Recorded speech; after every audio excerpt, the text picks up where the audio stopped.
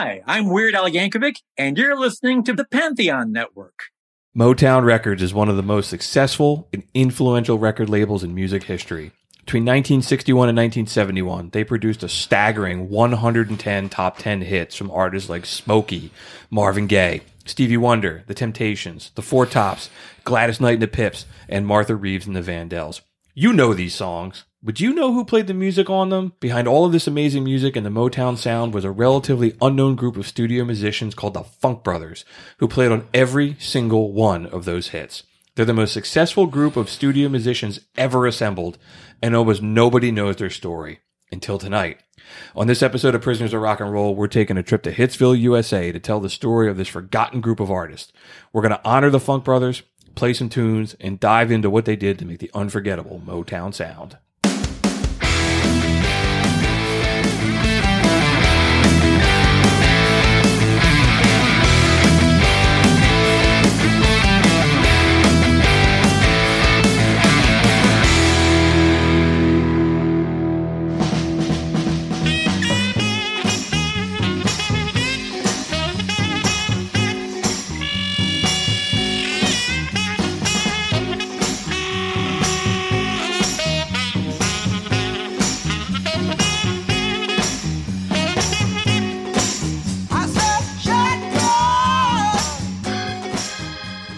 What's up, everyone? Welcome to Prisoners of Rock and Roll, episode number 27.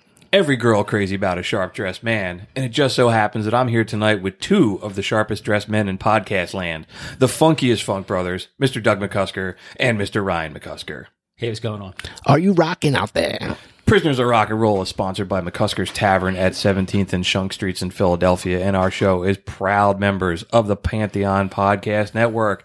Tonight we are going to Hitsville, USA. Let's go. Motown, baby. Dude, it's a huge piece of American music. Yeah. Like, it's one of the most important pieces of American music, in my opinion. Yeah, I also think it's one of the few American true art forms of America. Sure. You know, our rhythm and blues is an American form thing. This is just straight up classic Americana, like culturally, musically. But then you look at what Motown put out, and it's different music than other R&B in the country. If that kind of makes sense. It has its own feel. It has its own sound. It has its own attitude. This is before like a lot of those other record companies came into business. Mm-hmm. Barry Gordy was one of the pioneers of this kind of music for African American music. Yeah. Okay. So You know, they were around before Chess and like all these other. Barry Gordy founded Motown in April of 1960. Okay. He also owned another record company very briefly, and he formed that in 1959. Okay. So there was only about a year that he was in the business without being called Motown. But they had a huge hit. They had a bunch of hits. But one of the biggest hits was Please Mr. Postman. Yeah, the Beatles did it and everything like that. Yeah, this is like before like really rock and roll, before the Beatles even like took off, and like the Stones and this and that. So, you know, it's not jazz, it's not rock and roll. You have like Elvis Presley kind of going on. It's like almost before, but I don't want to say it because there's probably comic book guys out there. Yeah. But it was like almost kind of before rock and roll. Yeah. You know? Yeah, it was 1959, 1960. Yeah. Let's hear that, Please Mr. Postman.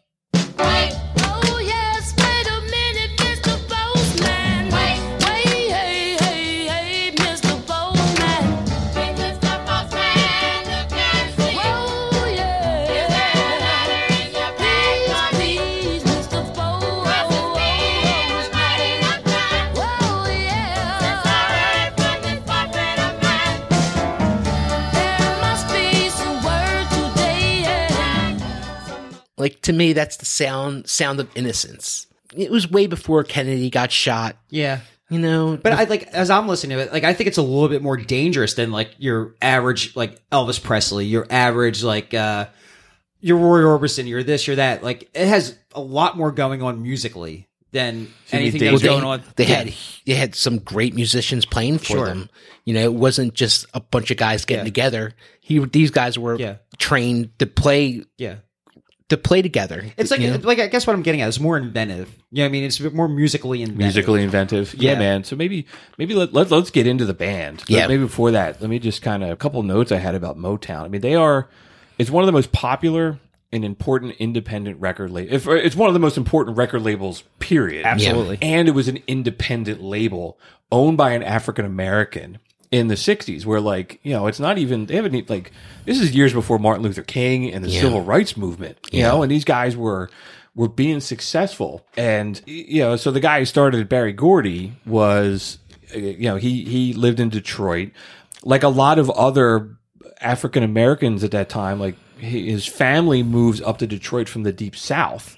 Just like we talked about in the blues episode, a lot of people were getting out of the really racist South, or they didn't want to work agriculture anymore, so they went where like factory jobs were. So they went to Detroit to work in the auto plants, and he worked in the Ford plant, and he was a independent songwriter and a record producer. He wrote a couple songs for Jackie Wilson that Jackie Wilson recorded.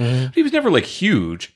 And then he met Smokey Robinson, and Smokey convinced him, like, you got to have a record label, and Me and the Miracles will be your first act. And then, you know, as he borrowed $800 from his family. Doug, I think you said you know where that money came from. Like his parents, like, you know, I'm sorry, it was his family. Like they had a background of like being pimps and like, I don't necessarily want to say drug dealers or anything like that, but definitely loan sharking and like gangsters, basically. Yeah.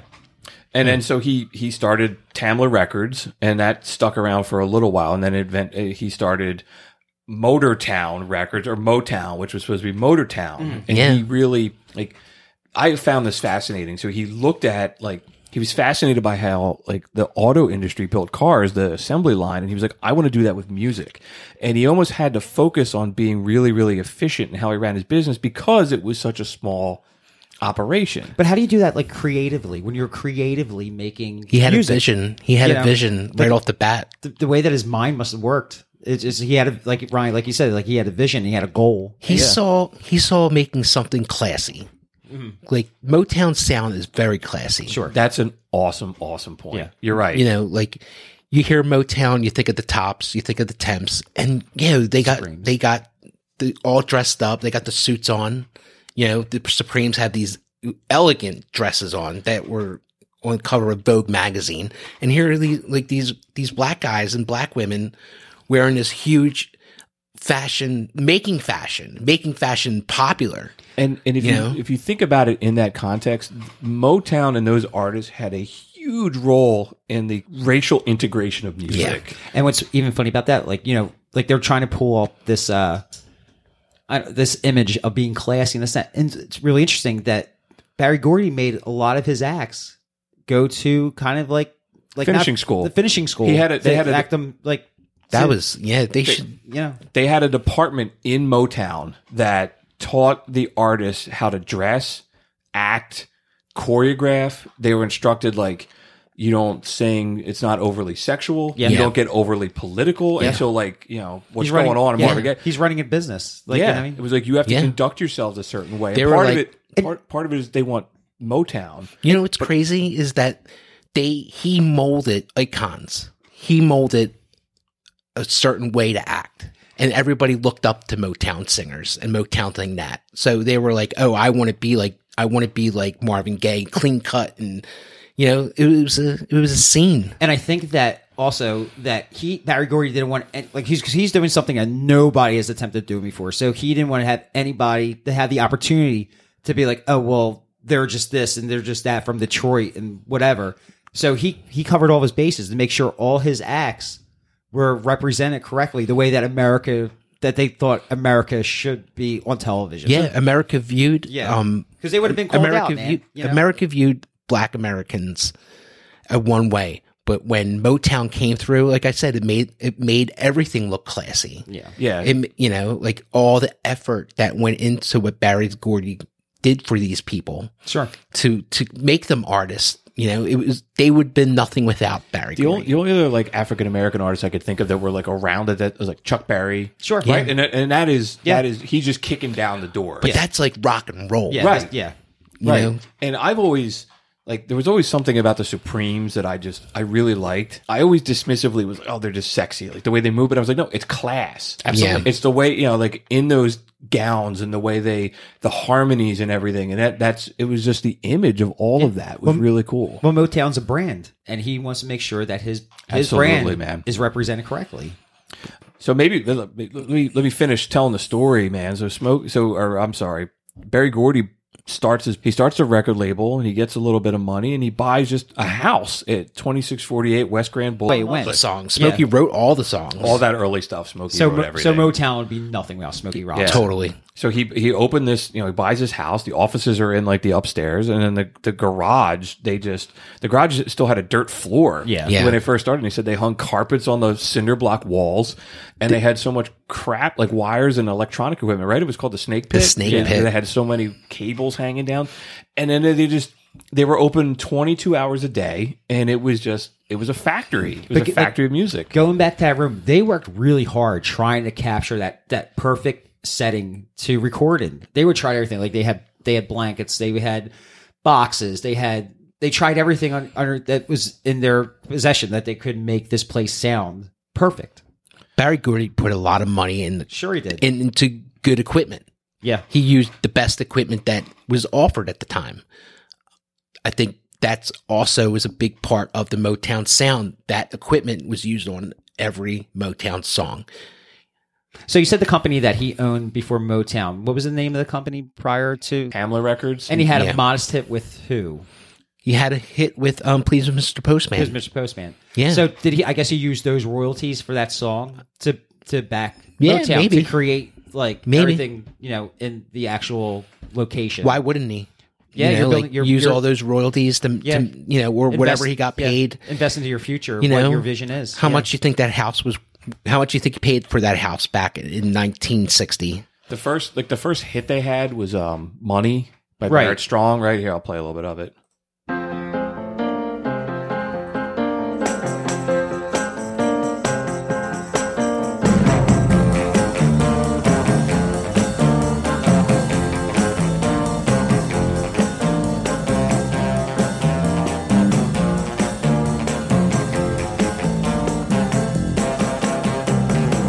The best things in life are free, but you can give them to the birds and bees. I need fun.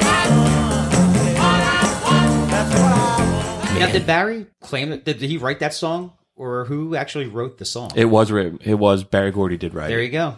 Yeah, Very cool. he had one thing on his mind: money. Yeah. So he's got the building. He's got the vision. Before he starts signing all the artists and churning everything out, he needs a band. Yeah, he tries all over. He tried all over Detroit to find the best jazz players he could find. You know, And he pulled together this group, this group of studio musicians, man. And that's interesting. He didn't go toward blues players. He went toward jazz musicians. I think it was a whole other thing. Like we talk about like Chicago, and Chicago is a blues town. Sure. And I think Barry was like, well, I'm going to be in Detroit and I'm going to do something completely different. It's not going to sound anything like rock and roll. Because he had something, because he wanted to do something new. Like, you know what I mean? He wanted Detroit to have its own sound, like you said. Yeah. But it's like blues. All right. People's been there, done that. Let's try something else. Yep. Something a little bit more complex, Yep. a little bit more inventive, and something that nobody's really heard before. And I think he accomplished it. I think Barry Gordy saw people dancing and he was like, I want to make music that people they don't even have to think. They just do it with their feet. And so he pulls together this band, and they become like he puts them on a salary, so they're not just like studio, these random studio musicians that drop in, and so they become like they're the backbone of everything that Motown did. But Barry Gordy didn't see what they did as that important in terms that like they never got credit, they were never on any until the 70s, like the very, very end. I'm going to read some of these guys' names off. Okay. Is that cool? Yeah, dude. So wait, before you start that. So I read some different definitions on like who were the Funk Brothers. Yeah. And Yeah. some people say, well, anybody who ever played on an instrument on any Yeah. is a Funk Some brother. guy that played on a B-side, Right. that song that never made it out. Which yeah. is funny because like Marvin Gaye plays drums on a couple Motown Yeah. songs, so he's like okay, he's a funk. yeah. But there was there's a guy from Philadelphia named Alan Slutsky who wrote a book called Standing in the Shadow of Motown that also became a movie, and he defined it as like 13 people. And Yeah. I think there's like 8 or 9 of them He that are said, like really he said, there was a million guys that could have been a funk brother, but only 8 of them changed the world. Yeah, so amazing. So we're going to focus on those that Alan Slutsky Yeah. said that he defined. So yeah, go ahead, man. Okay, early members include band leader Joe Hunter and Earl Van Dyke. They both played piano and organ. The very famous James Jamerson played bass guitar. All those riffs, all those grooves, that was James. We'll talk about him in a little bit. Benny Papazita Benjamin and Richard Pistol Allen were the drum players. Pistol Allen was the one that played first on all those first hits. Papazita came a little bit later, but they both ultimately played together on all those hits. On the trombone, you had Paul Reiser, Robert White, Eddie Wills, and Joe Messing as on the guitar. Jack Asford on tambourine. We just heard the tambourine on that. Yeah. You know, this guy played tambourine They professionally. paid somebody to play the tambourine professionally. Yeah. That's amazing. The bongo player was Eddie Brown. And there's a great story about Eddie Brown. They were saying they would pass out music sheets. Like, all right, guys, these are the sheets, and you have to follow the charts to play the songs. And they would give him, he's like, all right, man. He'd have it up there. But then instead of he'd be looking at a nudie magazine. Yeah, they'd be like, man, he's really He's like- studying this stuff. And he's like, he can't even read that, man. Everybody's laughing because they know he's looking at a nudie magazine. He can't read music. But, you know, all these guys, Bob Abbott and Dennis Coffey, they both played guitar. And the list goes on and on and on. But some of the guys that I just named were the Funk Brothers, the real Funk. Only 2 of them are still alive. So they're all. It's Jack Ashford, who the tambourine, and Joe Messina, one of the guitar players. All the other ones are passed away. When you mentioned the tambourine, I was like, that's such a key part of the sound of Motown. And as we said, we were going to do this episode. I started, you go back and you listen to all this amazing music, and I was really trying to like focus my ear to listen past the artists and listen to like what was going on musically, and that's hard to do. To look past everything and Just just to try like to focus into the. We were trying to do that this week. I was like, look past the singing and let's just listen to the band. It's like after a while, I was like, I feel like I'm listening to the band and the singers are just guest singers. Yeah. Because it's the same band. They have all these different bands like the Temps and all these other bands or these other singers, but it's the same band backing them all up. Yeah, it's really, you could look at it like it's the Motown band with different singers. Yeah. So it's a cool way to look at it. But then I started doing some research, like what is that Motown sound? What are some of the attributes of it? And I did come up with a couple things. So the tambourines always go with the backbeat. Yeah. And you're like, some of the stuff you hear it and you just immediately start thinking of some of these songs in your head and you're like, oh, of course. I'm just amazed they have a guy labeled as the tambourine player. That's all he did, right? Yeah. The electric bass, so Sure. we're going to talk about James James Jamerson, Jamerson and what the impact that he had. A lot of the singing has like a call and response, 4-beat drum pattern, horns and strings. When they did production, they would always take the high range frequencies and they would raise it up and give it that kind of distinct sound. And you hear it in kind of like in Mr. Postman, like the top range of it sounds really high. There's more than one drummer on almost every one of these tracks, and there's 3 or 4 guitar players on every one of these songs. So there's just a lot of stuff a lot of hand going clapping on too. There's a lot of hand clapping in a lot of the songs. Yeah. You know, there was no overdubs back then. It was all one shot, One take, and that's it. You know, somebody messed up. Oh, we got to start all over That's again. another great point that they cut almost all these songs in one take without the overdubs. all in that the snake pit. Or the Just a dirt floor, small room. Like, just picture your garage and trying to make all these hits in a garage. It's pretty amazing. It takes another level of garage band. Absolutely. Yeah. Like the level of the musicians that could pull off, or even the vocalists, like the level of talent that is in this room that are creating something has never been done before. A sound never been done before. Well, I don't know about that. Ray Charles is kind of around. Like he was kind of putting out albums and everything like that. So even though Ray Charles isn't on Motown, it's kind of like the same kind of feel. Like, I guess, but that's what Barry's trying to accomplish. Like that Ray Charles kind of orchestrated type music, I guess. I don't know. You know?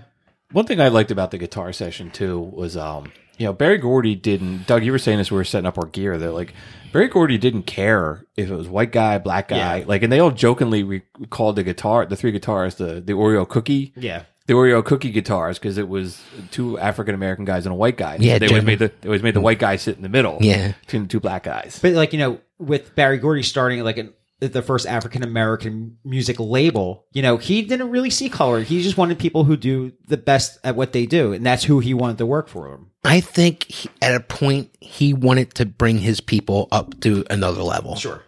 You know, he knew what the stars were the limits, and he knew that the talent could take you anywhere. You know, but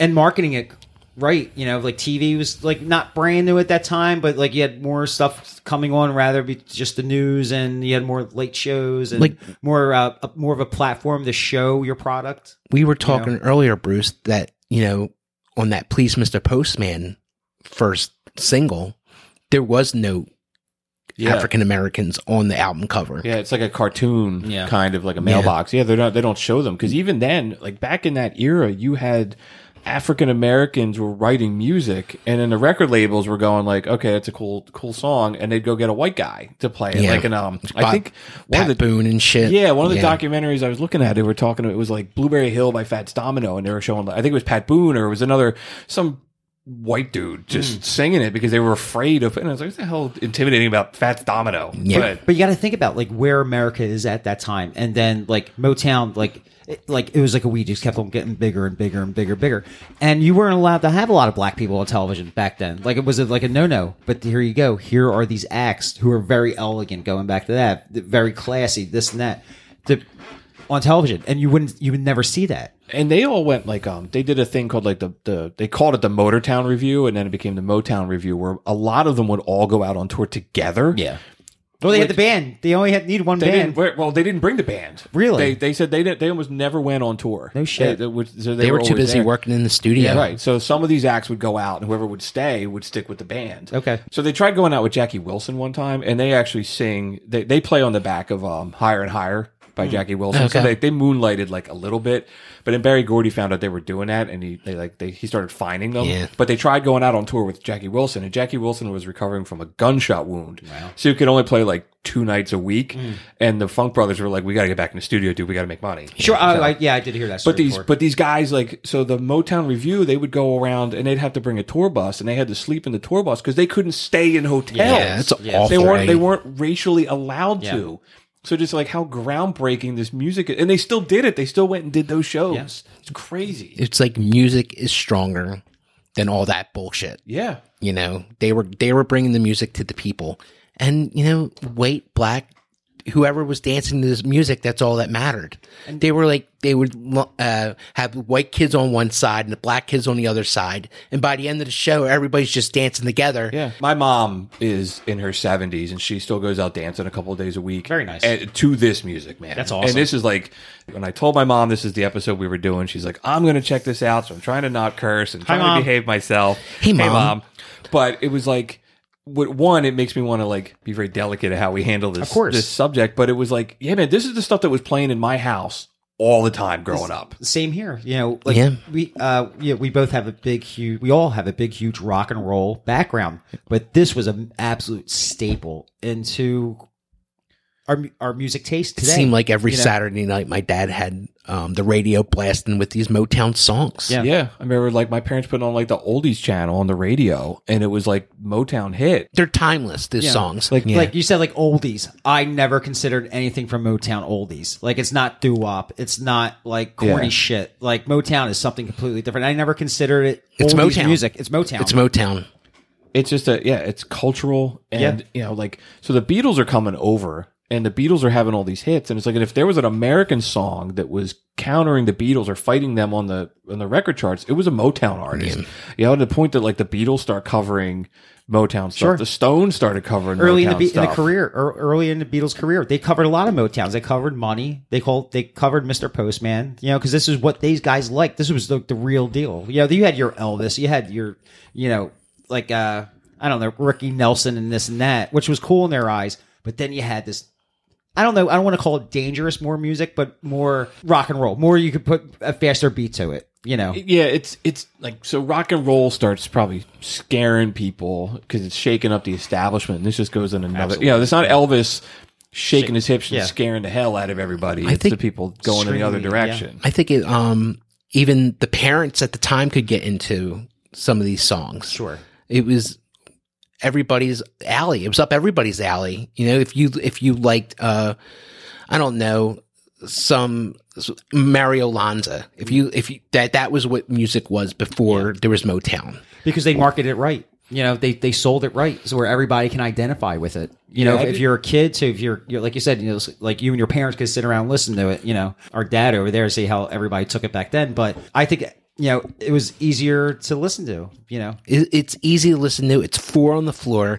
It makes you want to dance. sure. I found a quote somewhere in my notes. He said the world's dance floors didn't stand a chance with this Yeah. stuff. They marketed the stuff as like the song of the the sound of young America or something like that. I agree it with had that. nothing to do with Because the world was changing, Right. Like it was changing. Like Yeah. you know, civil rights was coming in, and this was like this had a front. This was the foot on the gas.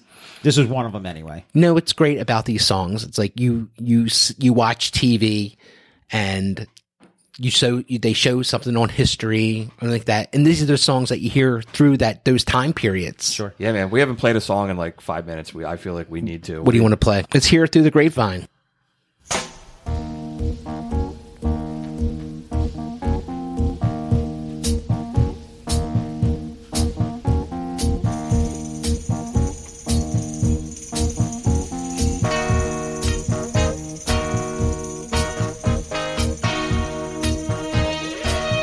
I bet you're wondering how I knew I chose plans to make me blue with some other guy you knew before. Between the two of us guys, you know I love you more. Man, I love Marvin Gaye. Yeah, he's just we so could do awesome. another. We Yeah. could do a whole show on him too. But Yeah. and as we were playing that, I could feel the vibration of the bass in my one earphone, and that's James Jamerson. Yeah, He's the man. he's the best bass player ever. He's greatest of all I time. mean, people talk about Jaco Pastorius being the greatest bass player ever.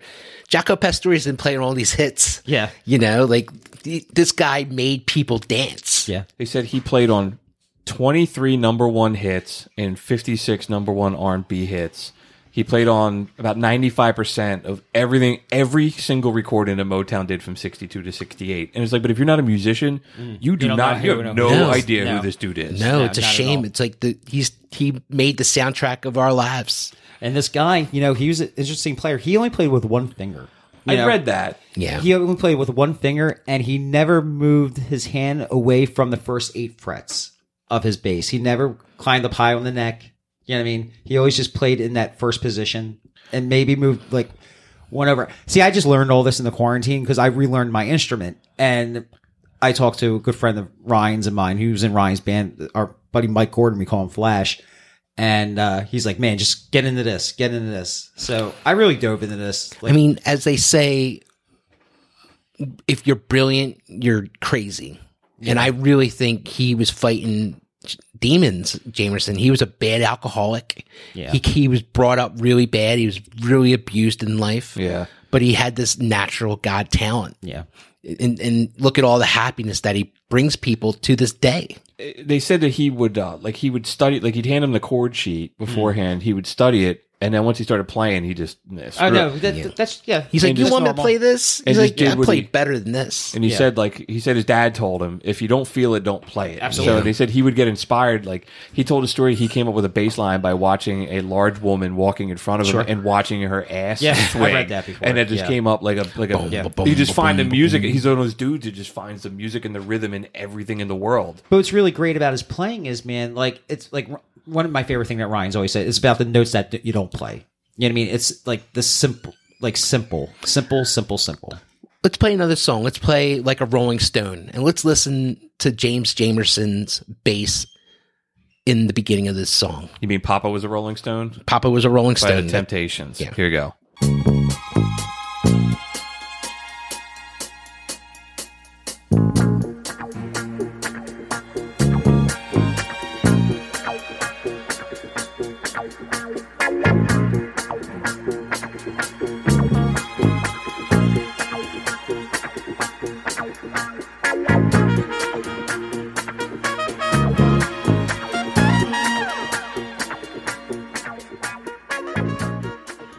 Like I said, simple is better. You know, not how can I say this without insulting anybody in the music life or history or anything like that? Comic guys. Comic book guys. Miles Davis could only do it justice playing 2 notes. He's just boom, boom, boom, boom. He's playing 2 notes, and look what he's doing with those notes. Yeah. It sounds like Miles Davis when he plays So What. Ba-dum, ba-dum. He's playing 2 notes, but Yeah. look what he's doing with it. He died really young. He was like 47. Yeah. And he said he Yeah. was an alcoholic and Yeah. everything. I looked up, so there's 2 guys from the Funk Brothers that are in the Rock and Roll Hall of Fame. And that's Him- amazing by itself. Yeah. That's really And the fact that travesty. they've never even like posthumously put them in as like influencers, you know, they're on they got a lifetime Grammy award. They're in the Musicians Hall of Fame, and they have a star on the Rock and Roll or the star on the Hollywood Rock of Fame. But it was like only 2 of the guys are in the Rock and Roll Hall of Fame. And I went and I looked up when was he inducted, and he was inducted in 2000. And Alan Slutsky, the guy who wrote the book, Yeah. wrote the essay. You know, they handed out that little book, the essays, and I had a quote in it. They said that he played with previously unheard of levels of complexity, power, invention, and emotion, which effortlessly flowed through Jameson's powerful bear claw hands and the 6.2 Fender Precision bass he affectionately dubbed the Funk Machine. Wow. damn straight. And it was like I think this was in one of the documentaries that I watched, like the electric bass is still a relatively new instrument when this dude starts recording, Yeah, right? so There's he the was- upright. He was Yeah. a great upright bass Yeah. player. He was an amazing upright Yeah. bass and player. even when you see him play it, he does hold Hold it it up, like yeah. like kind of like he's playing an upright. Yeah. He But like, not to get too dorky, but like how he got his sound is because of the stand-up bass. He does like on bass strings, you have round wound and flat wounds. Flat wounds is more of like kind of like that stand-up bass sound. So that's why he has that sound. You have that more of that warm feeling. And I recently just started doing that myself, and a few of my other friends I talked to, they play this. They use the same kind of string. So his sound is based on a flat string rather than it's round wound, like a wire just round over and over and over again. So like that's a big part of his sound. he And I has love it. a few solo stuff that we could play on. That'd be great. With that.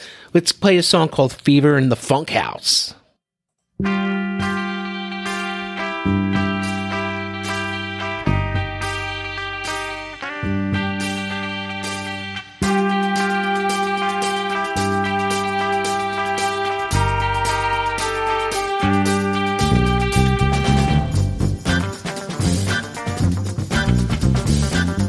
You can hear it. There's just one thing.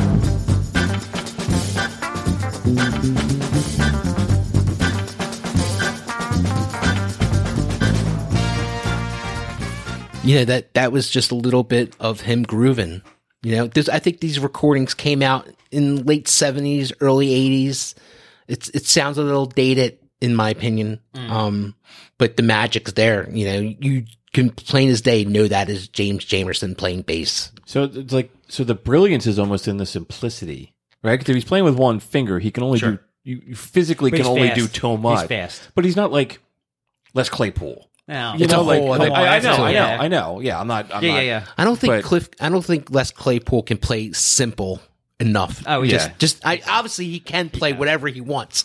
But to play such a simple thing is it hurts his feelings. Yeah, and Les Claypool's music is about Les Claypool's, Yeah. you know, and his eccentricity. But James Jamerson is considered the greatest bass player of all time, and it's like if you're not. You're laying down a feel. Like Yeah, that's but a yeah, bass if you're player's not- job. Like you're laying down a foundation, and and it's perfect for what Motown was doing with the rest of the Funk Brothers. You hear the horns in that recording, you hear the guitar, you have all this other stuff, but you have that root, and it's a simple thing. You know, simple sound. Jamerson, like I was saying earlier, was a really bad alcoholic, and he needed a babysitter all the time. The guys in the band, like, whose turn is it to take care of him tonight? Which was a pain in the balls. Nobody could say anything because he was this brilliant musician. He was a train wreck though. Like he was always hanging out in bars when they're trying to find him. They couldn't find him. He would be passed out drunk somewhere. They'd sober him up to get to play tunes. Yeah, when Marvin Gaye wanted to do What's Going On, he wanted him to play, and they couldn't find him. And they finally found him in a bar, and they took him back to the studio, and he was so drunk he couldn't even stand up. He plays the bass line for that song. He's laying on his back on the floor, and he played it like half passed out. Yeah, so Wow. really famous, and he did it in one take, right? I'm sure he did. Yeah, I think he did it in one take. I'm sure he did. He was something, I tell you. It's a shame. Later in life, he had a lot of hanger-oners. Everybody telling him how great he was. He moved out to L.A. when Barry Gordy moved Motown out to L.A. In Detroit, James Jamerson was a king. Nobody could play like him in Detroit. He was just amazing. When he got to California, he was just another bass player. That's crazy. But the thing that I was wondering about, all right, he's just another bass player, but how many bass players did he influence to play the bass even at that time? So here he comes in and guys like, oh, I loved you on this album. I loved you on this album, but I'm going to take your job. Sure. Well, hey, dog eat dog world. But at the same time, like, he's just another bass player. But dude, look at all the hits that he had before Barry even went to California. Yeah, I mean, That's fun. Dude, Barry's a piece of shit for doing to do all that. Is Barry Gordy shitbag of the week?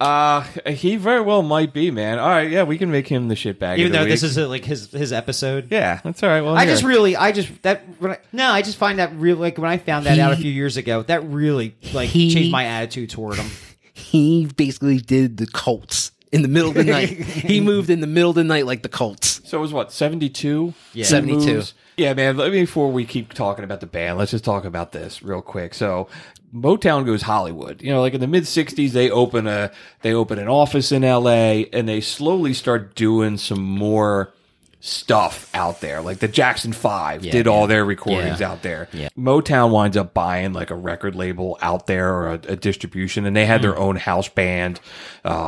The Wrecking Crew is out there. They're doing some stuff. Another great band. The nail in the coffin was when Motown's general manager in 1970 gives an interview to Jet, and he goes, "We are emphatically staying in Detroit," which means 2 years later they left. Yeah, and he just they moved. But you're right. But what it comes down to, it comes down to money. Do you think those guys wanted to get paid more money, and Barry's like?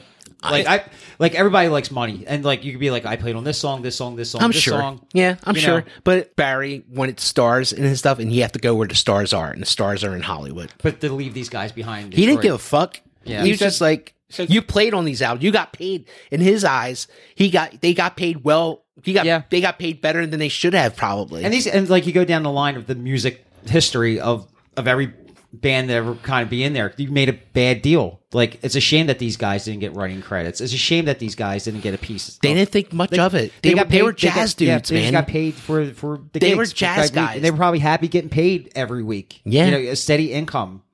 But that really sucks, man. No, well, that's how business rolls. Yeah, I know. Yeah, so there's a couple other things that factored into that. So one of the big the writing team that Motown had, Holland, Dozier, and Holland. Yeah, it was Brian Holland, Lamont Dozier, and Eddie Holland. They wrote a lot of these other songs, and they get pissed over not getting paid. And like they leave Motown.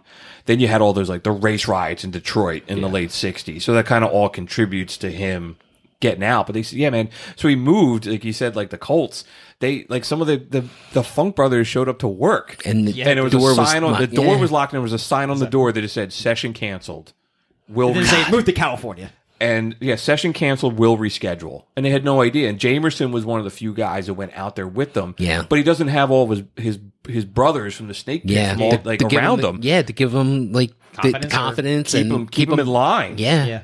And so he dies, he dies at a young age. It's the worst thing that in the movie Standing in the Shadows of Motown, they reenact him going to Motown 25. And here's a guy that was involved in every single song. And what Motown 25 was, if people don't know, Motown 25 was a special that they celebrated Motown's 25th anniversary. They had every single star that you could think of. Michael Jackson did his famous Billie Jean moonwalk on that show, but they did not do anything for the Funk Brothers, and they weren't even invited. Jamerson went out and found a ticket scalper and bought a ticket so he could way up in the nosebleeds. That's amazing. Just to be a part of it. The movie has they talked to a couple of the guys, and Joe Hunter was telling a story like he's in like a diner or something. Yeah. And the song, something from them comes on, and My Girl. Yeah, My Girl. And he tells the waitress like, "Oh, you hear that? That's me." And she's like, "Wait, what did?" I'm like, and he's like, "Never mind." Yeah. And he said, when the dust cleared and it was all over, we were left out of the dream. Yeah. You know, it's like, and how crushing that's got to be. It's like you wrote all these, like, everybody knows, like, dum, Well, dum, dum, dum, what's dum, really dum, funny, dum. that's a scale. And he was playing that in a session before, and Smokey was like, "What is that?" He's like, "That's nothing, it's a scale." He's like, "No, that's a hit." You want to hear a little bit of that? Yeah, dude. But it was a scale.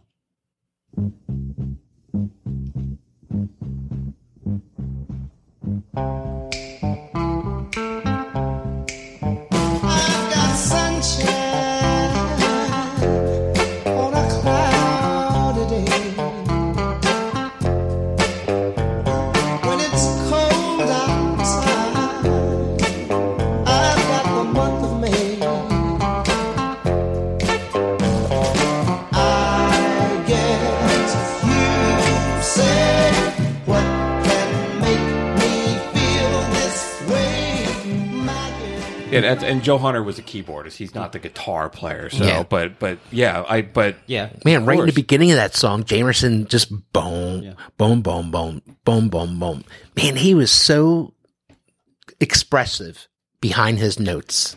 the guy, like the drummer, Benny Benjamin, was Yeah. the other guy that died really young, and he's the other guy in the Hall of Fame. So, like, when you put the two of them together as the rhythm section behind all this great music, it was just like this amazing, amazing stuff. And Benny Benjamin was another dude that, like, he was 43 when he died.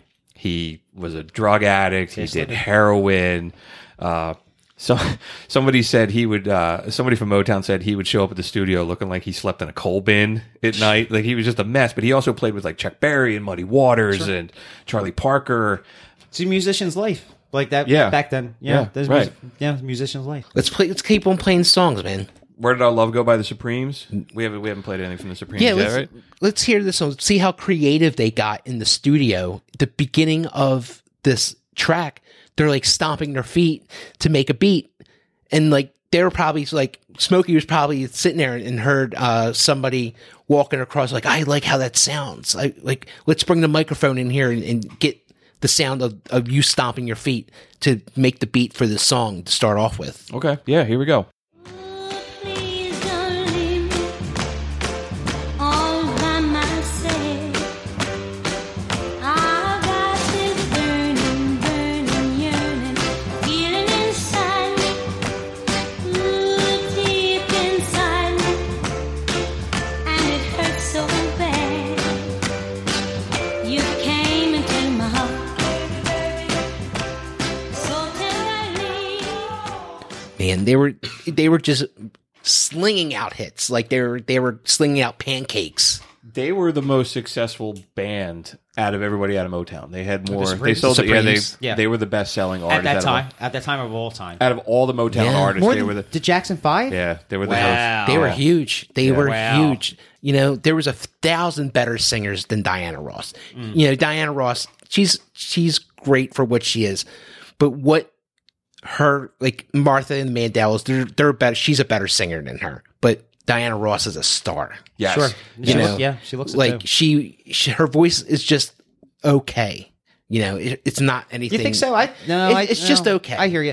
We were listening to some music, and I do agree with you on stuff, but the earlier stuff, man, it's like groundbreaking. Like it's amazing. But I do agree with you. Like later in her career, like when she got in the 70s and everything like that, kind of got like the contemporary music. But so did Motown. We'll get into that a little bit later. Yeah. But in that beginning, but man, she's a rock star. Yeah, I think Barry saw out of those three, okay, these two girls are okay, but this one's something different. Yeah. There's something different about Diana Ross. Yeah, because at some point the band it starts as the Supremes and then it becomes Diana Ross and the Supremes. yeah. You know, it's like Yeah. And I think Barry Gordy had a kid with her. I think they have a child together. Really? Yes. I Look it don't up. know. Look it up. I am going to look it up. Yeah, you're right. Yeah. So I think that like Barry was like actually like infatuated with her, like just in love with her voice, her personality, who she was. All He was in America. love with more than her voice. Yeah. Yeah, obviously. He fell in love with her like America fell in love with her. And you know, matter of fact, I think that he was married when he conceived a child with her. You know, I was watching Motown 25, and there's a part when everybody comes up on stage and everybody's hugging Barry or that, and she comes up on stage and she goes towards him, and I think like Smokey jumps in front of her, Yeah. like because his wife's there and shit yeah, like that, yeah. and Smokey just starts dancing with her, like kind of thing, like to get her away from Barry Gordy. They just had something recently, like in the last year, maybe it's 2 years, where they had another show, and she came up, got off stage, walked right up to him, and kind of kissed him. I think she kissed him. She's on the out of her lips. fucking mind. So she didn't. They didn't tell the daughter until she was like 13 That who her father was. father really was. Yeah. Yeah. It was like Uncle Barry's coming around. Yeah, I'm on cheatsheet.com Yeah. reading about it. She was working on a movie that he was producing, and they had a fling. Huh. Yeah, I mean, I think they had a fling for a million years, and Yeah, then they she should make just, that movie. and then she just finally got knocked up. Yeah. But that would be like a great movie. You know, all these movies they want to make that love story. Was it during the Wiz? No, it was Lady Day. I never heard of it. Oh, I heard of that. I never seen it, but I heard of it. Lady Sings the Blues. Okay. Movie about Billie Holiday. Okay. So She was okay. she was playing Cool. Billie Holiday. I think I like the Wiz better though. Yeah. I want to talk about the movie a little bit. So the movie that the guy put together, that Alan Slutsky made, he really fought to get this movie made, and he had a lot of the surviving Funk Brothers, like, you know, was interviewing them, and they're playing music, and they're doing all kinds of this other stuff, and several of them actually passed away between when they started making the movie and before it got released. And a couple of them, like one guy, he said, like, saw it on his deathbed and stuff. But like, if you watch that movie and you see them like playing, and they had like guest musicians and Yeah. stuff like that, but they were like, the expressions on some of their faces, because they're like back together again. Yeah, pure joy. It was really, really cool. And like I was watching it, I had my laptop and I was taking some notes as we're watching it, and I just made like a couple times I just even wrote like the expression on Pistol's face as he's playing. Like just But he's like totally. I know Just- exactly just- what you're talking yeah. about. He has a Yeah. huge smile on he's his got face. like a knit sweater on and a captain's hat, and he's just like just this big grin on his face. They could see they were saying they knew how much pain he was in from the cancer when he was playing the drums, but he was just like giving it his all. You could just like see the happiness in this guy's face. And there's another guy, the guy's playing piano, and they had this, everybody kept on laughing when he started making the happy faces, because they haven't seen anybody that happy ever to be playing music. And then everybody start laughing. They have to start all over again. The guy's like, what? Yeah. Stop making that face. They said like they hadn't seen each other in years, and you know, like their legacy. So it's like they're getting back together, they're reliving this moment, and they're starting to get the recognition that they deserve. And it was really, really cool. I'm amazed after Barry, did his thing and left him in the dust, that some other company didn't come around and just picked all those guys up and like, all right, well, you guys are all now part of Atlantic now, just see what they accomplished. I mean, I was trying to think of like another like house band, and the only one I could come up with that was like famous at the time was like Stax had Booker T and the MGs, right? And it was like, and them, they had Green Onions and some other songs. I was like, And the Wrecking Crew. Yeah, and the Wrecking Crew, and I understand what Barry Gordy was doing. He was trying to make it about the singers and the vocals and the imagery, and if you're trying to have somebody like Diana Ross, like classy, or the Temps are in their tuxedos, and then you got these other guys that are like drugs and well, they do. That's what it is. Like even though like you had the Wrecking Crew, at one time some of those guys were making more money than the president of the United States at that point. Yeah. These guys could have done the same thing. Somebody could have done the same thing with If these they were guys. organized without, Yeah, you're right. If they were organized without Barry Gordy, this is before there was a union or any of that shit. You know, if somebody was like together enough, no business to be like, all right, you got to treat us as you treat one of your artists, Right. And also you're taking on a bunch of guys that are alcoholics, drug addicts, and God knows what. And I was reading that a lot of these guys thought that the stuff that Motown was putting together was garbage. Wow. Like Yeah. the musicians, Yeah. they said like they would get done their real job, and then they would go out to the jazz clubs and they would play like the stuff that they wanted to play. Yeah. And they just look down upon it. They were like, they all act like all pompous kind of thing, and that's where we call motherfuckers. Like they were they started that thing. Yeah. Be like, oh, he's a funk brother. Well, he's a motherfucker. Yeah. Like that means you can play. Yeah. You know. And they Let's got just paid to play. let's keep playing some tunes, man. I'm gonna play a little tracks of my tears. Yeah, from go for Smokey. it. So I actually saw Smokey Robinson. How was it? last weekend? Yeah. How was it? You took it your was mom, good. I right? took my mom. My mom. I took my mom. I took my daughter.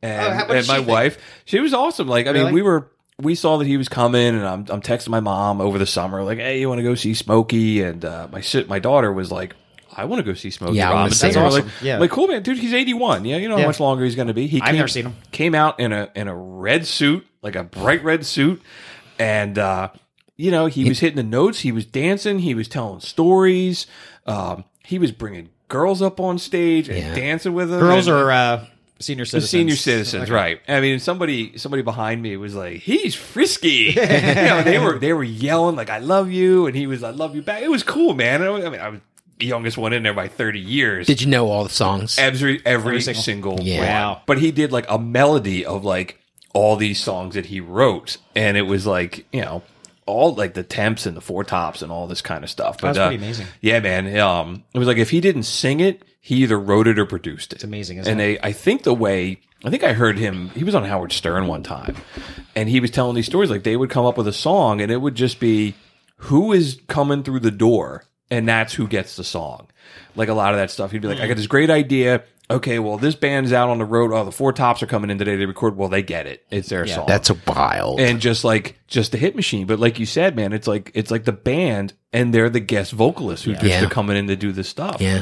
And it's like, if you think of Motown that way, it's a completely different thing. It's a It completely different makes thing. the band so much more important. And I'm sure there's other other song like Tears of a Clown maybe performed by the Four Tops or like something like necessarily that song, but there's other versions of these songs floating around somewhere out there, or maybe Barry just burned them all. You know? Well, they also like a lot of these guys were all singing back up on each other's stuff. That's like it was crazy, like this too. real collaborative kind of thing. And even that Motown review, Yeah. like the analogy I read, it would be like that's like going out today and seeing like 15 famous artists all in the same bill. Like, but going on, it's not like a Lollapalooza kind of thing, Right. but they're all collaborating and they're going on tour together. They would say that a new artist would be coming up and she'd be recording their song, and whoever was there was going to be in the background. So, like, you could be this new artist. You had one of the Four Tops backing you up, one of the Temptations backing you up. It was just like everybody was at your exposure. right. You know, like whatever it took, Barry like made it happen. And it really is. It's a factory of hits, and the fact that they had that much, like, it blows my mind that they had like 110 number one hits. amazing. Let's Like, play Smokey, dude. Oh yeah, tracks of my tears.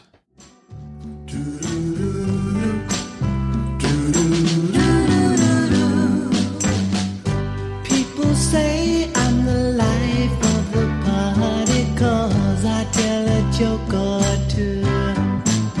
Although I might be laughing loud and hearty, deep inside I'm blue. So take a good look at my face. You know, one thing seeing Smokey too is his voice. If I played the recording of that show, his voice sounds exactly the Wow. same. That's amazing. He's still hitting those notes. That satin I mean, voice.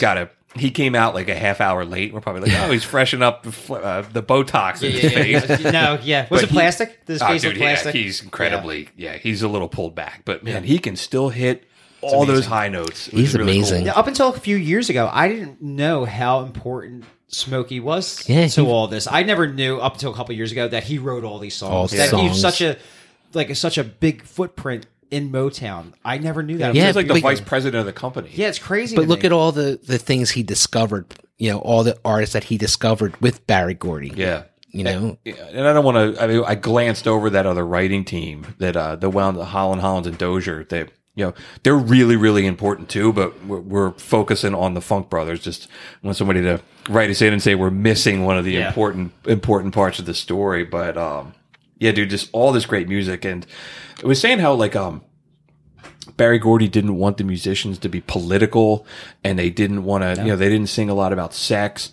One thing I thought was interesting was that Motown recorded Martin Luther King's "I Have a Dream" speech. Really? The entire speech, Motown recorded it. And So like, the put it speech out. that we hear today of "I Have a Dream," they recorded that. Yeah, so Motown recorded the entire thing, and they put it out as like a recording. Oh, as a record, so people As like could listen to it at so home. people could hear it. How about So- it's that? amazing. And they had other people taped it, but they Sure. had the highest quality recording of it, so they're like capturing that that was going on. I never heard that before. That's absolutely amazing. And I'm sorry, go ahead. No, I was thinking. I wonder if anybody played from Motown on that day. I don't know. I Yeah, don't think they had much music that Yeah. day. I think it was just like you know. I think speaking- Dylan played it.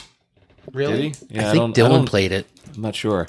He might have been there. Like, so they're not being political, but kind of near the end of before they leave Detroit, is Marvin Gaye doing What's Going On. Right. And that's a political song, right? He's looking around at the world and going, what's going on? I think that's one of the greatest songs ever, dude. I think it's up there recording wise with Pet Sounds. Yeah. There's so many layers of shit going on in that song. There's a lot of great little things maybe we could talk about after we play it. Yeah, dude, let's listen to it. We already played some Marvin Gaye, but we could play Marvin Gaye. We could play 10 songs by Marvin Gaye. Here we go. There's too many of you crying. Brother, brother, brother. There's far too many of you dying. You know we've got to find a way to bring some loving here today. Yeah. Father, we don't need to escalate. Dude, you can listen to that song 10 times in a row and just try to focus on different. Like I was just listening, You can't. I was just trying to You're all listen over to the place. bongos Yeah. and the harmonies in the background. It's an incredibly His complex voice, song. Yeah, it's a his voice masterpiece. is doing so many different things overlayered on it. It makes the song. He's doing the la la las and It's an absolute masterpiece. He's like talking on it. He's actually the Detroit Lions are there with him. I forget which players they were, but they're the ones that are talking in the beginning of, "Hey man, what you going to do?" Oh, no kidding. I never. Yeah, Yeah, yeah, I didn't know that either. yeah. Amazingly talented person. Another person just died under really.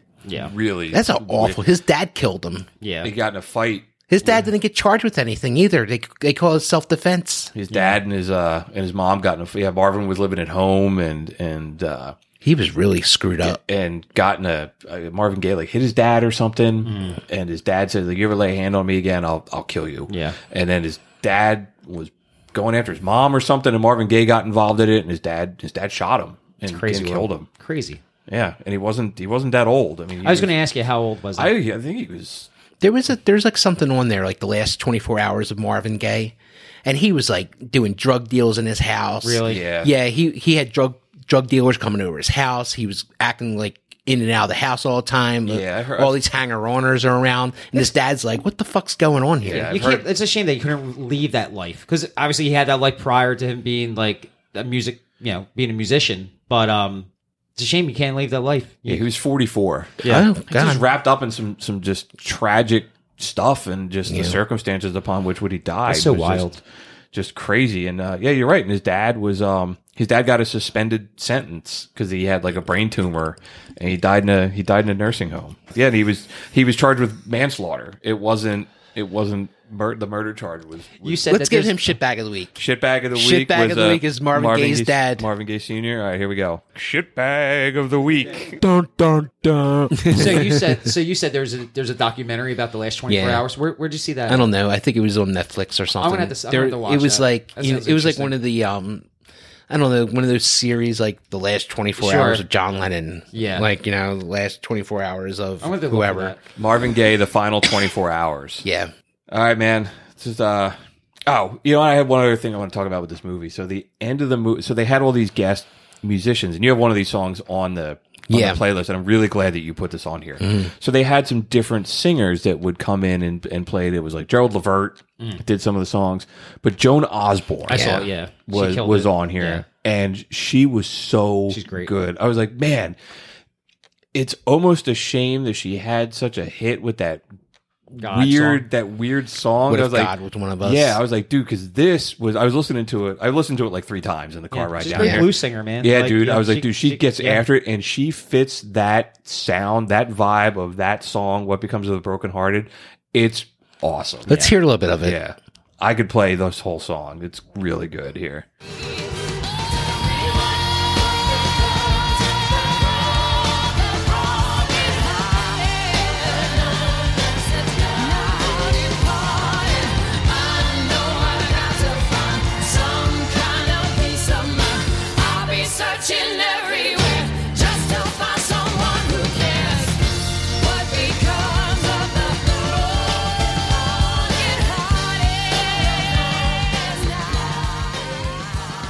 She's great, dude. Yeah, I've said this on so many episodes of like music it's not about how it sounds, it makes you feel. I get a chill up my back. Like we were just playing it and I had my eyes closed. I'm Yeah. like getting a little tear. Like, Yeah. cause you think about it, man, these guys are like, they're finally getting their shot in the spotlight. They're getting recognized. And this is the song where you see the look on their faces and they're smiling. And it was just a pure, awesome, really, really cool. Man, go look at Go this on check YouTube this movie and out. watch this. Standing in the Shadows of Motown. It was so cool. And you're right, man. She can sing. Yeah. I've seen Joan Osborne in concert, and she just fucking brings it, man. She like, you heard it a little bit on there. When she was grasping, her voice like cracked a little bit. That's where magic's at. Yes, absolutely, You know? man. When you're getting after it. Yeah, like she's just tearing it up apart, even though it's making her vocal scratch up a little bit or like that. They said she went on tour with a couple of the Funk Brothers too. Like Okay. this wasn't just like a one off. Like a couple of the guys that were That's still great. around, like followed her out on the road. And there's parts of the movie like she's in a diner or something. Yeah. like, with a Yeah. couple of them, and they're all like they're all teasing each other. It was just really really cool to hear this story about how they've been overlooked. And then they got some recognition, and some of them got to hear that before they died. Yeah, according to those guys, went their whole lives without anybody patting them on the back. They went and did odd jobs and all this other shit while their music's playing on jukeboxes. Living on forever. Living on forever. People's weddings and all this other shit. And they're like working some job somewhere when they should be playing gigs. Yeah, man, we've been talking for about an hour. Why don't we take a 5-minute break? I think we've got a couple more tunes we could play. Yeah. And then, we'll do the news. We'll back do at and all of our other good stuff. All right, we'll be back. Stick around. Prisoners of Rock and Roll is sponsored by McCusker's Tavern at 17th and Shunk Streets in Philadelphia. There's something for everyone on the beer list and the jukebox at McCusker's. It's minutes from the sports stadiums in Philly, making it a great place to stop by for a few drinks before or after a concert or a game. Come see for yourself why everyone from Philadelphia Magazine to Playboy has called it one of the best dive bars in the city. Visit them at 17th and Shunk Streets in Philadelphia or on Facebook. That's McCusker's Tavern.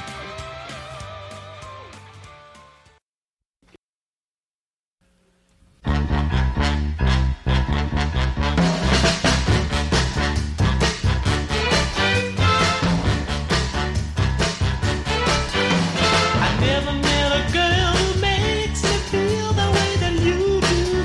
You're alright. Whenever I'm asked who makes my dreams real, I say that you do. You're out of sight. So be fine. Oh, look out, baby, 'cause here I come. And I'm bringing you a love that's true. So get ready. So get ready. All right, we're back from the commercial break. Thanks so much for sticking with us. That was Get Ready by the Temptations. That's one of my favorite. Yeah. Me too. They're one of my Yeah. favorite out of the Motown acts. Almost all these songs, man, I was just thinking about this as we were playing it, is like you get that little beginning before the lyrics kick in, and most of the songs have it. You get like that little sample where you can really dive into the music and listen to it without the vocals over it. Really cool. I've been getting a kick out of hearing these intros to the songs. It's usually just a drum, like that Motown drum fill. Yeah. You're talking about the Temptations. They have a really rough history. They got a big story behind them. Their lead singer got all screwed up, and they had multiple different singers in the band that fronted the band. But they're still around today. Yeah, I think there's Yeah. only one guy left. One Yeah. of the originals is still around. Like you see them in commercials. You hear this. You hear their songs everywhere. Can we play another one of their songs? Yeah, man, of course. Let's play Just My Imagination. My window, I watch her as she passes by. I say to myself, you're such a lucky guy. It's so delicate. Yeah, they were really versatile in their music. They could play that really soft kind of stuff, or that. Yeah. There's two songs we just played are really different styles. One of my favorite things to say on the show is that song is some lazy Sunday afternoon iced tea drinking, Yeah. hammock laying. Yeah, that's a in the glass of sun. lemonade. Yeah, that's a good That's one. That's a great song. And then, the Temps, all their songs sound different. Like they kind of got like psychedelic once Papa was a Rolling Stone. That kind of was psychedelic. And then they came out with Cloud 9, which was really psychedelic. That's a great song, by the Yeah. way. yeah, That's Cloud 9 great is a great song. You know, we always kick around the show ideas, and we did this, you know, the Ramones versus the Clash and the Stones versus the Beatles, and one of the ideas we had was like the Four Tops versus the Temptations. Sure. Wow. It would just be, Yeah, you know, the really, the temps were all day. it would a really cool topic to dive into. There was something on the internet. Maybe it was Motown 25, and they were both up on stage at the same time. The Oh, really? And the Temptations and the Four Tops, and they were going back and forth, and they were singing each other's songs. Oh, really? awesome. yeah, That's really yeah, cool. it was cool. Yeah, I think the Four Tops were a little bit more like pop. you Yeah. know, like more in a narrower lane than the Temps. Let's hear some Four Tops. Yeah, man. I Can't Help Myself, Sugar Let's Pie Honey Bunch. Reach out. Reach out. And your life is filled with much confusion until happiness is just an illusion. And your world around is crumbling down. Darling, hello, girl. Reach on out for me. Reach out for me. I'll be there with a love that will shelter you. I'll be there. That's my favorite Motown song. Is it? Oh, It's totally. okay. Yeah. Totally. So many of these songs listening to, I'm just having flashbacks to like being a kid and having Yeah. my parents listen to it on like a Saturday night. Just that breakdown in that song. It's just nobody was doing anything like that. Like, No, they were totally ahead of their time. and again, like how you said in the song before this, but Temptation, it's so delicate by itself, but it's so powerful. You know, And of course, you know, Levi Stubbs from the baritone lead singer from the Four Tops. Of course, he was the plant in Little Shop of Horrors. That's right. Yeah, Audrey too. Feed Me Seymour, right? Oh man, one of my favorite songs, which I did not even know this was a Motown song, was "War" by Edwin Starr. Yeah, it really doesn't sound like a Yeah. Motown You song. told me this earlier this week, and I was like, "Really? This is a Motown song?" But Like, once you hear it, you hear Jamerson totally as clear as day. If you've been listening to his music like we have in the last week, 2 weeks or so, you can probably point it out. All right. But it's totally the Funk Brothers and the War. Can we hear it? Yeah. Let's play a little bit of it and let's listen for it. Say it again, y'all. Look out. What is it good for? Absolutely. Now listen to me. I despise. 'Cause it means destruction of innocent lives. War means tears to thousands of mothers' lives when their sons go off to fight and lose their lives. I said war. Good God, y'all. There's so much percussion there's so in much- that song. It's like my head was exploding. but there's so much passion in it. The Like, bongos are killing it. There's a just million. his voice, man. He's killing it. He's killing it. Yeah, I always thought that was like somebody bigger than Edwin Starr. His name does not stick to me at all. I don't know much. I don't know a lot of other songs that he played. No. that he did other than that. But there's like such a powerful song, I know we talked about it in the Springsteen episode, but when Springsteen does this, man, Yeah. he tells a story about like, you know, with his dad, and he runs away, calls him on the payphone, "Oh, I'm not going to Vietnam." He's like, "Well, that's good. That's Yeah, good." yeah. You It's know? on his live box set. Yeah, what a great version that was too. We're playing all these dudes. Let's play some chicks. Let's play Martha Reeves and the Oh, Vandellas. this is one of my favorites. Nowhere Yeah. to Run. Yes, please. Yeah. Nowhere to run to, baby. Nowhere to hide. Got nowhere to run to, baby. Nowhere to hide. It's not love I'm running from. It's the heartbreak I know will come. 'Cause I know you look good for me. But you become a part of me. Everywhere I go, your face I see. Every step I Yeah, man. The tamperine's really prominent on that Yeah. song. It's so iconish. I- Like it- that I- sound. I never there's so many sounds that go on in these songs. Like the tambourine is something that I never really take it for focus on. granted. When know? we started the episode, you said they had a tambourine player. This was the guy's job to play the tambourine. And I start laughing because Why not? You know, it's No, it went together with the clapping. yeah. You know, it just sounded like an orchestra by itself, the tambourine. And Jack Ashford, the tambourine player, he's one of only two guys from the Funk Brothers who is still alive. Oh, well. I think he actually lives in Philadelphia. Really? Let's get him on the show. If I'm right. I'm gonna get him down, come to the bar, play the tambourine. He was born in Philadelphia, yeah. He was also one of the guys who he moved out to L.A. when Motown went out there, but said most of them did were not. just- Yeah, He didn't have they're- much to carry. Just got to carry Right, a just- tambourine right, with just him throw to it in a California. suitcase. He's like, I'm here. yeah. I got my tambourine. Here I am. Another artist that you have on here that is female would be Mary Wells. Yeah. and My Guy. Yeah. another classic.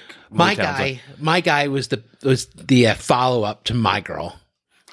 They were like, "Oh, My Girl, well, we're going to make a song called My Guy." So how you do that? Oh, so it's a shout back. Yeah, like Nice. the girls, in Motown, they're like, "Well, we're going to have a song. It's going to call My Guy." I didn't know that. Yeah, let's hear it. Ken let's Barry's play. like, cha-ching. Tear me away from my guy. Nothing you could do, 'cause I'm stuck like glue to my guy. I'm sticking to my guy like a snap to a letter, like birds of a feather. We stick together. I'm telling you from the start, I can't be torn apart from my guy. It's funny, right? It's That was great. yeah. Simple song. Yeah, just, man. You know, simple lyrics, simple rhyme scheme. Do you think but Diana Ross was like, why did I get to sing that Right. song? Yeah. I want that. I want that song. I want another hit. Guys, I told you my story about meeting the Funk Brothers, didn't I? You know what, man? mentioned it, You yeah. mentioned it in the notes, and as we were prepping this week. So I need to hear this story. No, it's very simple. About 20 years ago, when the Standing in the Shadows of Motown came out, they were on tour. They played the Keswick Theater, and when the night before they played the Keswick, they stayed at the Holiday Inn that I used to play out in Cherry Hill. These 6, 7, 8 dudes come in, older guys. They sit down and they're just glued to us. They're watching us all night, playing blues or whatever we were playing. I'm sure we even played My Girl. We probably played a few other Motown songs. They didn't say anything to us or whatsoever. So they left. And the guy, my buddy goes, "You know who that was?" I was like, "Who?" He's like, "That's the fucking Funk Brothers, man." And I was like, "Get the hell out of here." And I was like, I know of them, but barely know. I'm like, "What the hell are they doing here?" It's like, they're playing a gig. I'm like, they're still playing gigs. That's amazing. Wow. So like they sat there all night and watched us play. And like for them to, I don't know if they had nothing else to go back to their hotel room or who knows. There's the But- only bar around. yeah, Right. but they sat and watched us all night. And That's know, amazing. Yeah. That's really cool. That's a really cool story. story. Yeah, I mean they were all older dudes. This was like 20 years ago. Yeah. But they all like look like they smile. They're all looking back at each other, like oh wow, these kids can play. You That's know? awesome, man. That's a Yeah. really cool story. Yeah, it was the first time I've heard of the Funk Brothers Yeah. per se. I ran out and rented the movie, and I was like, wow, these guys were it. Yeah. They were the reason why Motown was so iconic. I don't think Barry Gordy would have made it through if it wasn't for these guys. Yeah, absolutely. Motown would not be what they are without these guys, and it was great that they finally started to get a little bit of recognition. And I thought was interesting. They're also the backing band on "Boom Boom" by John Lee Hooker. Yes. They Yes. said that they Yeah. did some moonlighting, and that was one of the gigs Let's hear that it. they had. Yeah, now, let's now that I know that it's them, I want to hear all right. Let's if pull I can it up. place it.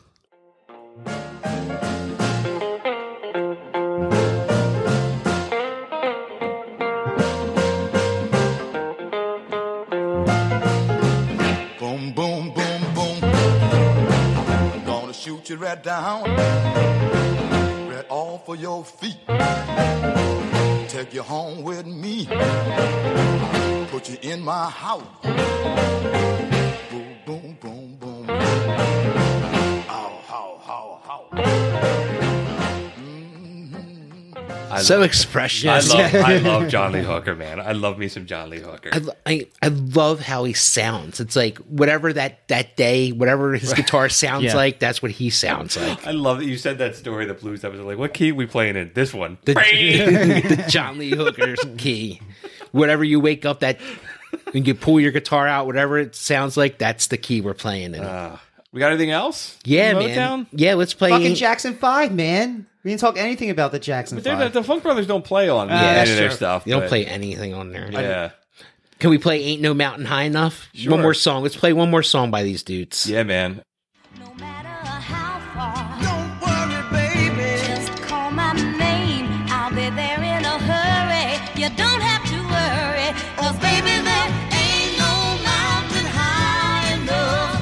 Ain't no valley low enough. Ain't no river wide enough. To keep me from getting to you, baby. Remember the day I set you free. I told you you could always count on me, darling. I always think of Guardians of the Galaxy when I Yeah. hear that song now. Yeah. She was a sad story, man. Like she died.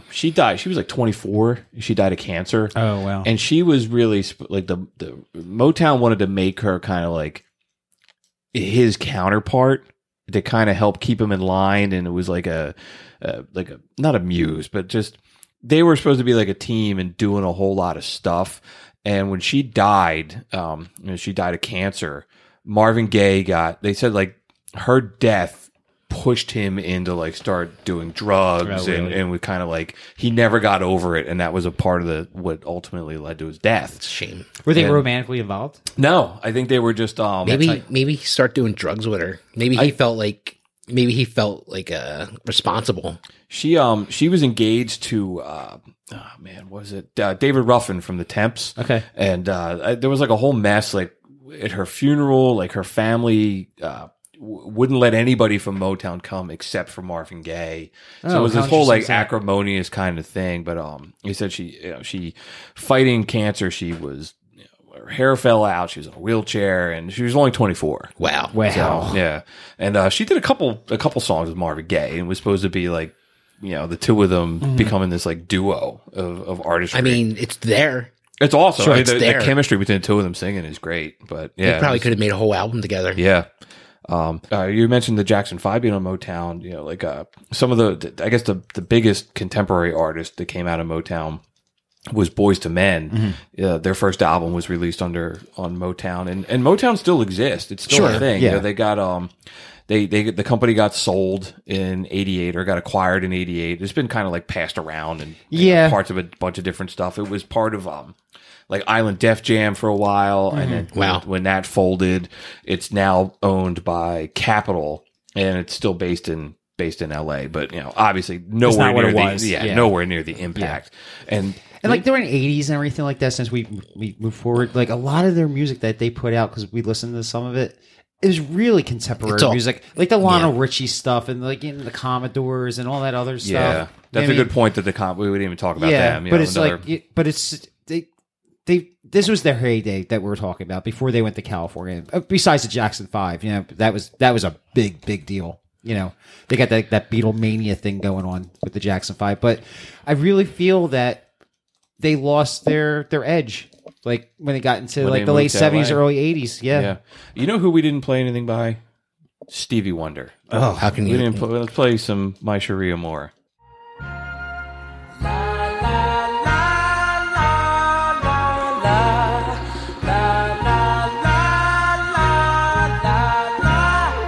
My Sherry O'More, lovely as a summer day. My Sherry O'More, distant as the Milky Way.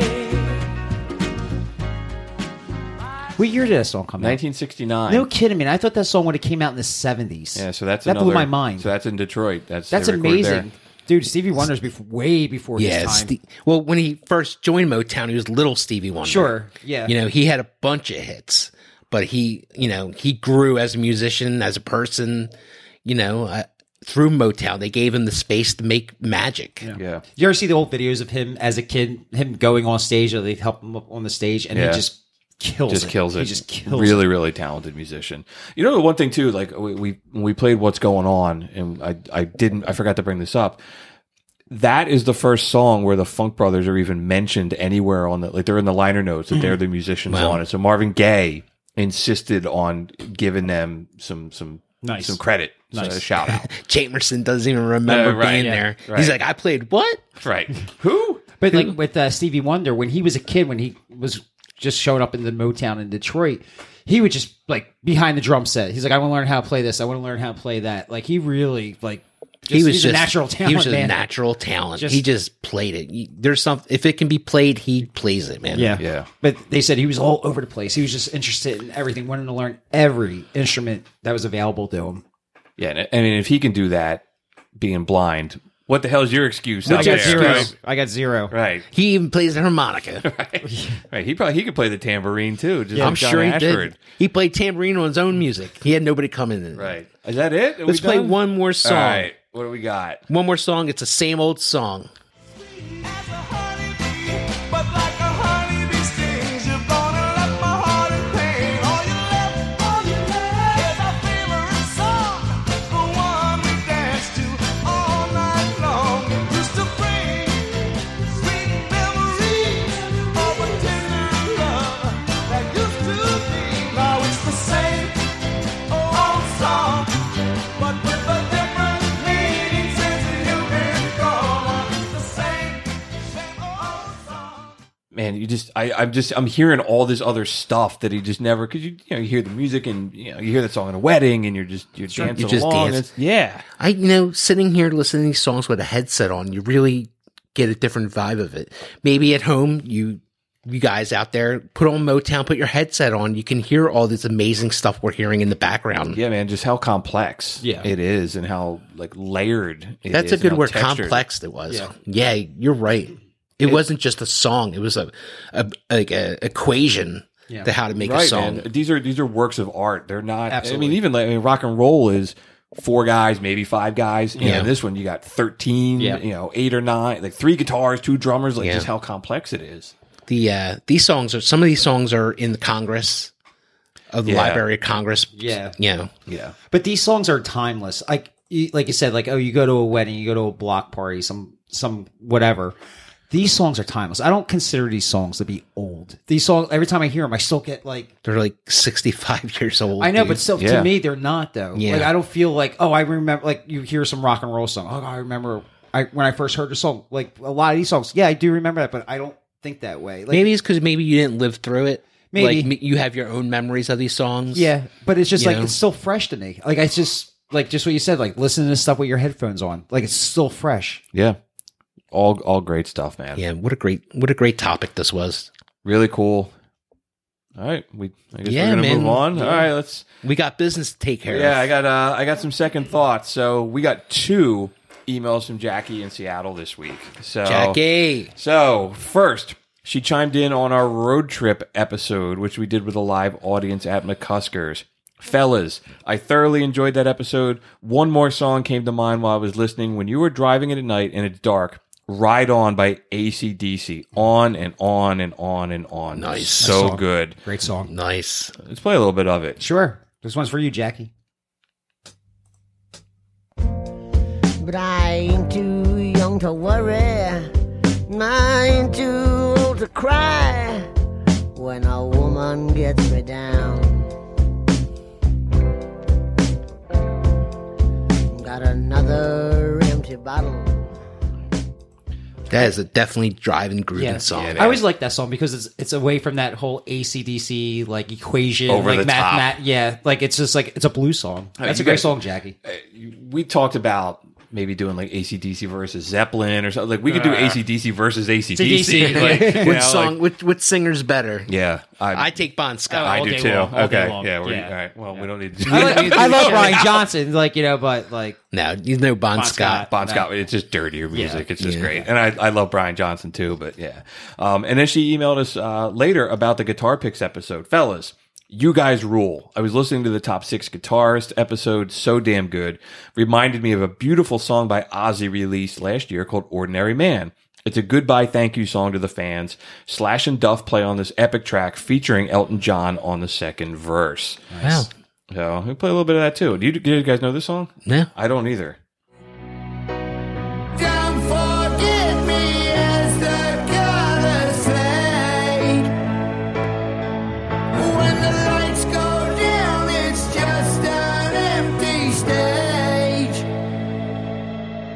Okay, yes, I've been a bad guy, been higher than the blue sky, and the truth is I don't want. I like it. Yeah. It's different. The video, man. So I got the computer in front of me and just clicked on it on YouTube, and it's a video of him like now sitting here watching like, old videos of himself. It almost reminded me of like the Hurt video by Johnny Cash when he's watching all the old clips of himself. So if you're an Ozzy fan out there, Jackie, like they just released a version of Hellraiser. Now you have Lemmy wrote that song. So they just released a version of the song with Lemmy singing some verses, and Ozzy singing some There you verses. go. So I haven't yet heard it. The Blue Meanie told me about it last night, so I'm Okay. very excited to hear it. So Jackie, listen to it and tell us what you think. Awesome. Always great to hear from you, Jackie. Thanks for the emails. We got a ton of feedback on having the Warden Rob Owens Rob on Owens. the show last week. People just loved hearing the legend on our show. Matt Friend from Philadelphia. I loved hearing the Warden on the show with you guys. Once I heard his voice, I recognized him from McCuskers. I think I've talked to him about football at the bar. Please have him on again. On Yeah. Twitter, Pizza Slice 227 said, "More Warden, please." Nick Wilson from Chicago. Hey guys, I liked hearing you have a guest on the show. You should have more people on. Garçon from Quebec. Bonjour, messieurs. More, Monsieur Rob. The Warden was fantastique. Billy Bob from Texas. Howdy, fellas. I tell you what, that there Rob Owens had me jumping in my seat like a rattlesnake in my cowboy boot. That kid got talent. Yeah, so we'll have to have Rob on again sometime. I think we could just have Rob in the background for every episode. Have we him cracking beers. Right. Rob, what do you think? No, he's the warden. He's got to Yeah. watch over us. Just Very watching true. No, over us, Very so. true. Not a bad idea. Music news. I got a couple music news things. First, the Nevermind anniversary. So the surviving members of Nirvana are honoring the 30-year anniversary of Nevermind by issuing a deluxe edition of the album that will have 94 tracks on it, including 70 previously unreleased cuts. The set will include 4 complete live shows. The Super Deluxe package is hitting retail in May of 2022 and is $260. Jesus Christ. You can pre-order it Did you on have you Nirvana's seen Dave this website. thing? Grohl, This Dave thing's Grohl huge. wants his money. Dave Grohl wants his money. If you can't wait that long, there's a remastered version of the album coming out in November. Dave Grohl also said he's considering or would consider changing the artwork for the album as part of the I would re-release too. after that Fuck that guy, kid. after that kid Fuck sued that him. I put a diaper on him. But like, there's actually on there. There's a live a whole concert on. I think it's a couple. Yeah. in this, Oh, is this there? box set. Yeah. Yeah. So everything's being released as like live Yeah, stuff. It's not Jesus. like unknown stuff. I'm just going to listen to it on Spotify. yeah. Tina Turner sells her music catalog. really. Tina Turner sold the rights to her music catalog to BMG for $50 million. The deal covers 12 albums and hit songs like Private Dancer and What's Love Got to Do with It. BMG already, that's actually part of their strategy, is they buy the rights for artists. Yeah. So A lot they of- yeah. own some of Mick Jagger's stuff. They own the publishing rights to material from the Stones, the Beatles, Iron Maiden, Fleetwood Mac, Nirvana, and Bowie. Wow. Wow. And they said that they have more announcements coming in the next couple weeks. So $50 million. Do you think that's a lower number than I would imagine? But maybe I just hold her up too high. Like Dylan's was like $300 million. Yeah. I mean, Yeah. but 50 million? and they also got the right to manage her her likeness. I mean, she's 81. Sure. She's Well, they still, looks great though. They have Yeah. a play out of her. Yeah. Yeah. You know, they're probably, and whatever. Yeah, I was reading somewhere that like Dolly Parton's in negotiation to sell all her publishing rights, and she said it had something to do with like estate planning and stuff. So maybe there's like Yeah. some tax implication or Yeah. something. I mean, Tina Turner made that with that movie that just came The out documentary recently. The just came out. documentary was Yeah. kind of Yeah. like her pretty goodbye good. to the Yeah. fans. And That was everything. great. Yeah. I loved it. I haven't seen it yet. It's really but- good. I you think should you watch watch I'll it. check yeah, it it's out. fantastic. And then the Super Bowl 2022 halftime show. So the NFL, Pepsi, and Jay-Z announced that this year's Super Bowl halftime show Kendrick Lamar, Dr. Dre, Snoop Dogg, Mary J. Blige, and Eminem. The lineup has a combined 43 Grammy Awards and over 100 million albums sold between them. This is the closest thing to classic rock you're ever going to see at a Super Bowl ever again, in my opinion. And if anybody, I'm trying to find a prop bet for the Super Bowl that we see a hologram of Tupac Of the show up Tupac. doing California Lovin', and then you have Cube's going to come out. And Cube's going to come out of a birthday cake. No, it's a Sing Super Happy Bowl. Birthday, Mr. President. And then, or whatever, and then MWA is going to show up, and Eminem's going to do Eazy-E's parts. Well, you know what you Is this for real? Yeah. No, this is my what- prediction. that's the dream in his head. Yeah. But I mean, when you the said dream you, in my head. you You'll said- see. It's going to happen. Oh, no, it will happen. You said that earlier in the week about Tupac, and I was like, yeah, okay. It's been been done. It's been 10 years. Yeah. It's like the 10-year anniversary or whatever that was, the Grammys or No, it It's was a like Coachella. Coachella. I'm sorry.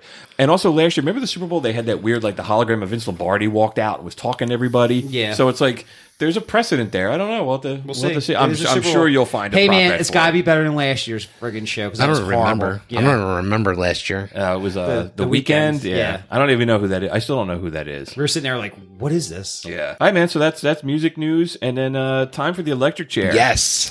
The electric chair is sponsored by our really great friends over at Lunacy Brewing Company. They're at 1500 West Kings Highway in Haddon Heights, New Jersey. You can check them out on social media or at lunacybrewingcompany.com. Ryan, I believe it is your turn to kill a song. You know, it's been a while. Now that we've been on Pantheon, our own little thing here, we've been doing it for a year now. It's crazy, ain't it? Our first song that we killed off in the electric chair was an REM song. So I think it's time for another REM Yes. song to go to the electric chair. And I'm going to pick Shiny Happy People. Oh, my God. Okay.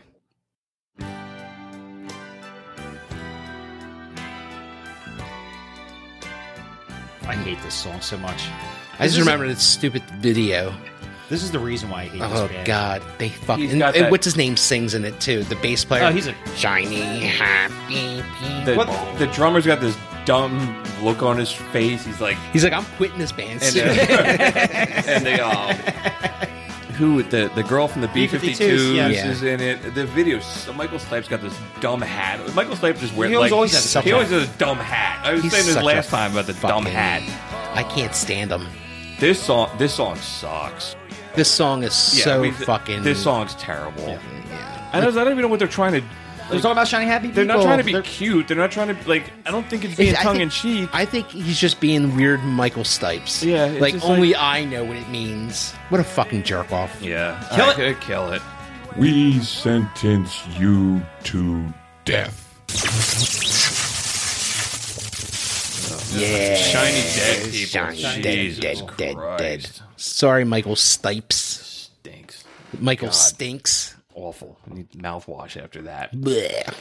All right, man. So that's it. So thanks everybody who's been listening to us and supporting us. As Ryan just said, we've been doing this for a year. It's been a lot of fun, man. I've learned a lot about music. I didn't know the story of the Funk Brothers, and just a lot of the other topics that we've done. I've either learned something completely new or I've experienced a lot of this music in a different way that I haven't done before, and it's been really cool. It's been really fun. Yeah. It's a great thing to do. I mean, I keep on saying that it's a great hobby to have. Sure. We're talking to people out there, and obviously people are listening to us, so that's pretty cool. Yeah. We have listeners all over the world. It's a pretty rad thing, man. Yeah, man. It's been a lot of fun. If you love the Motown sound, we put a playlist together to go with every episode.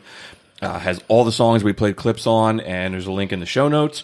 And if you love us as much as we love you, consider checking us out on social media or hit that follow button on your favorite podcast platform and leave us a review. We do have a couple reviews on Apple. They're all. do we? I think we all have all 5-star reviews. Really? Yeah. Very nice. And I didn't. Was leave- your kids the I one know. that did?